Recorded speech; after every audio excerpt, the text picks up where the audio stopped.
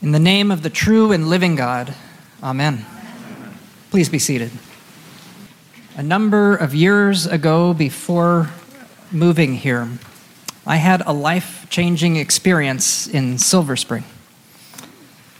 This was when I was in college, and I was in a musical group. It was a singing group, and what we would do during our breaks is that we would set up a tour most of the time, our winter break and our spring break, and it was really exciting. We would sing in a different town every night, sometimes a different state every night. And we set it up so that we would often stay with hosts. Host families would put us up for one night, sometimes two. And coming to D.C. was always popular. We almost always sang in D.C. Once or twice on these tours when we went up and down the coast. And one of these times during a winter tour, as we were finishing up the concert the night before, out of town from here, we saw the weather predicted. There was going to be a terrible, huge snowstorm, the kind that DC doesn't handle well. And so we hopped into our vans, and we didn't stay with the families in that other town, but drove so that early we could spend the night with the families locally that would host us, so that we could sing the concert the next day at a congregational church in Silver Spring. And I remember how it was when the van that I was in arrived at the household of this wonderful couple who were willing to put up 3 of us singers for as long as it was going to be. 3 total strangers they opened their homes to a night early. And as we were quickly trying to beat the storm and taking our luggage out of the vans, the big snowflakes were really starting to descend, and they were beginning to stick and to cover the ground already. And we made it inside. We were nice and cozy. And then in the morning, I remember waking up, looking out of the window, and I remember how still it was and how peaceful everything was. The whole neighborhood, the whole area was just totally shut down and quiet. Except I did notice that one of the fellow singers, who happened to be a native of Vermont and also happened to be an early riser, I could see him with his shovel, and he'd already shoveled out the whole driveway. But we spent 3 whole days with this family, and it was before the internet took over our lives, so we had the opportunity to play games, to do puzzles, and to have great conversations that whole time. And because there was no way to buy anything, their stores were all closed and you couldn't get to any stores anyway, we realized that every household was pretty much on its own. But we saw neighbors starting to show up, neighbors coming by and just checking in on others and to see, do you have what you need? How are you doing? Fortunately, the household where we were had enough canned goods and other provisions that none of us went hungry during that time. But it was a reminder. It showed how in a good snowstorm, there is an awareness of how we are in need of one another. An event like that shows that alone, we are weak. But together, we're able to support one another in times of need. And I've seen this at other times as well and in other places, but something about that particular experience in Silver Spring has stayed with me forever. And I'll have to say an additional way that was life-changing is the friendships that we made. That family are still close friends to me today. And every time I came back to DC since then, I would see them and sometimes even stay with them.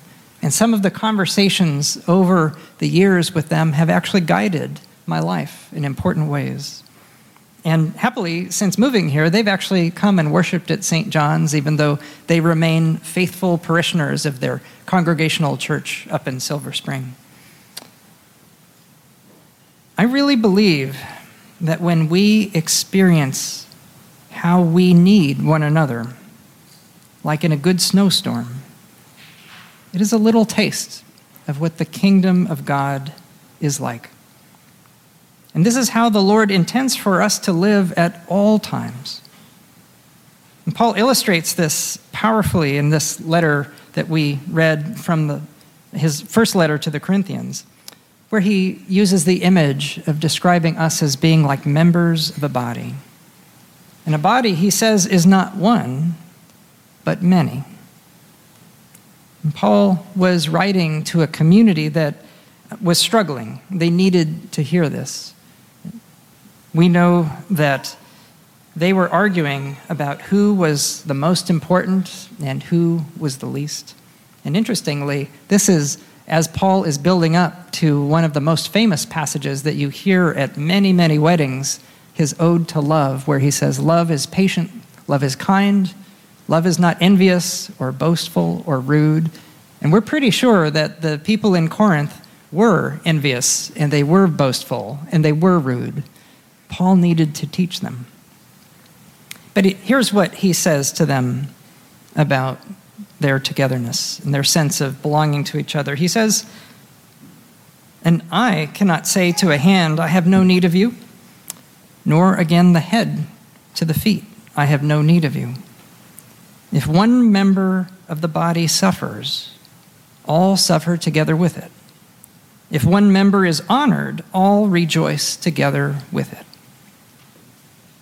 And what Paul is saying is that while a body is bound together by bone and blood and sinew, what holds us together is the one Spirit that we share. He says, all the members of the body, though many, are one body, and so it is with Christ. For in the one Spirit we were all baptized into one body, Jews or Greeks, slaves or free, those from Maryland and those from Virginia, those who are Republicans and those who are Democrats. We may feel apart from one another, but God lifts the veil and shows that we are not. We are one body in one Spirit, and we need one another, not in spite of our diversity, but because of it. And in that oneness, we get to complement one another and share in something that is greater than any of us alone. And there is an important implied theme here as well. It's my daughter, who is a high school freshman, the other day asked me what I was planning on preaching about this weekend. And this is a new experience. I was delighted, actually. And I shared with her that I was going to talk about this image that Paul explains in 1 Corinthians. And then she asked a very astute question. She said, well, but isn't it true that you can live without one of your limbs? You can live without a hand or a foot or an eye.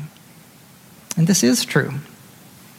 You can live that way, and many people find a way to thrive, in fact, and even be whole. But the point is that God desires wholeness of all sorts for us all, in body and soul and community. And that is, after all, the literal meaning of this word shalom, the Hebrew word that we usually translate as peace. That's what we are really saying when we say to one another, peace be with you. We're saying wholeness be with you. And in the rest of the service today, you will hear the word peace, shalom, being used. And you can imagine the word wholeness being placed in there at any of those times. Well, you would think that a great pandemic would do what a snow day would do. But sadly, it has not been the case. But if we wake, it still could be. We could choose it. It would be a Christian thing for us to choose to live in this way, to love our neighbors in this way, especially those that challenge us, knowing that there is something that is above us all. When Jesus goes to his hometown and he opens the scroll of Isaiah in the synagogue in Nazareth, the words that he chooses to read are these. He says, "The Spirit of the Lord is upon me because the Lord has anointed me to bring good news to the poor. He has sent me to proclaim release to the captives and recovery of sight to the blind, to let the oppressed go free. He has come to bring wholeness. And the way to get to this wholeness is to see that there is no other.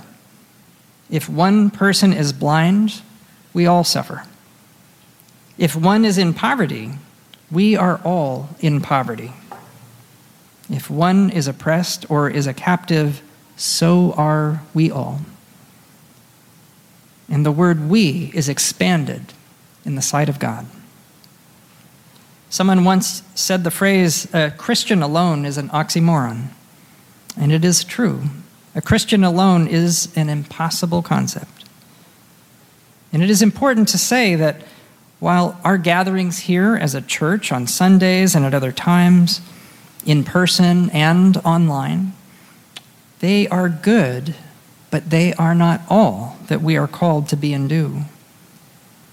These gatherings, when we feel the Spirit flowing through us all together, serve as a reminder that we are actually called to go out and to work to build a world that is more just and more loving and more whole. We are called to build up the body of Christ and to know that we belong, each one of us, as indispensable members of it. Amen.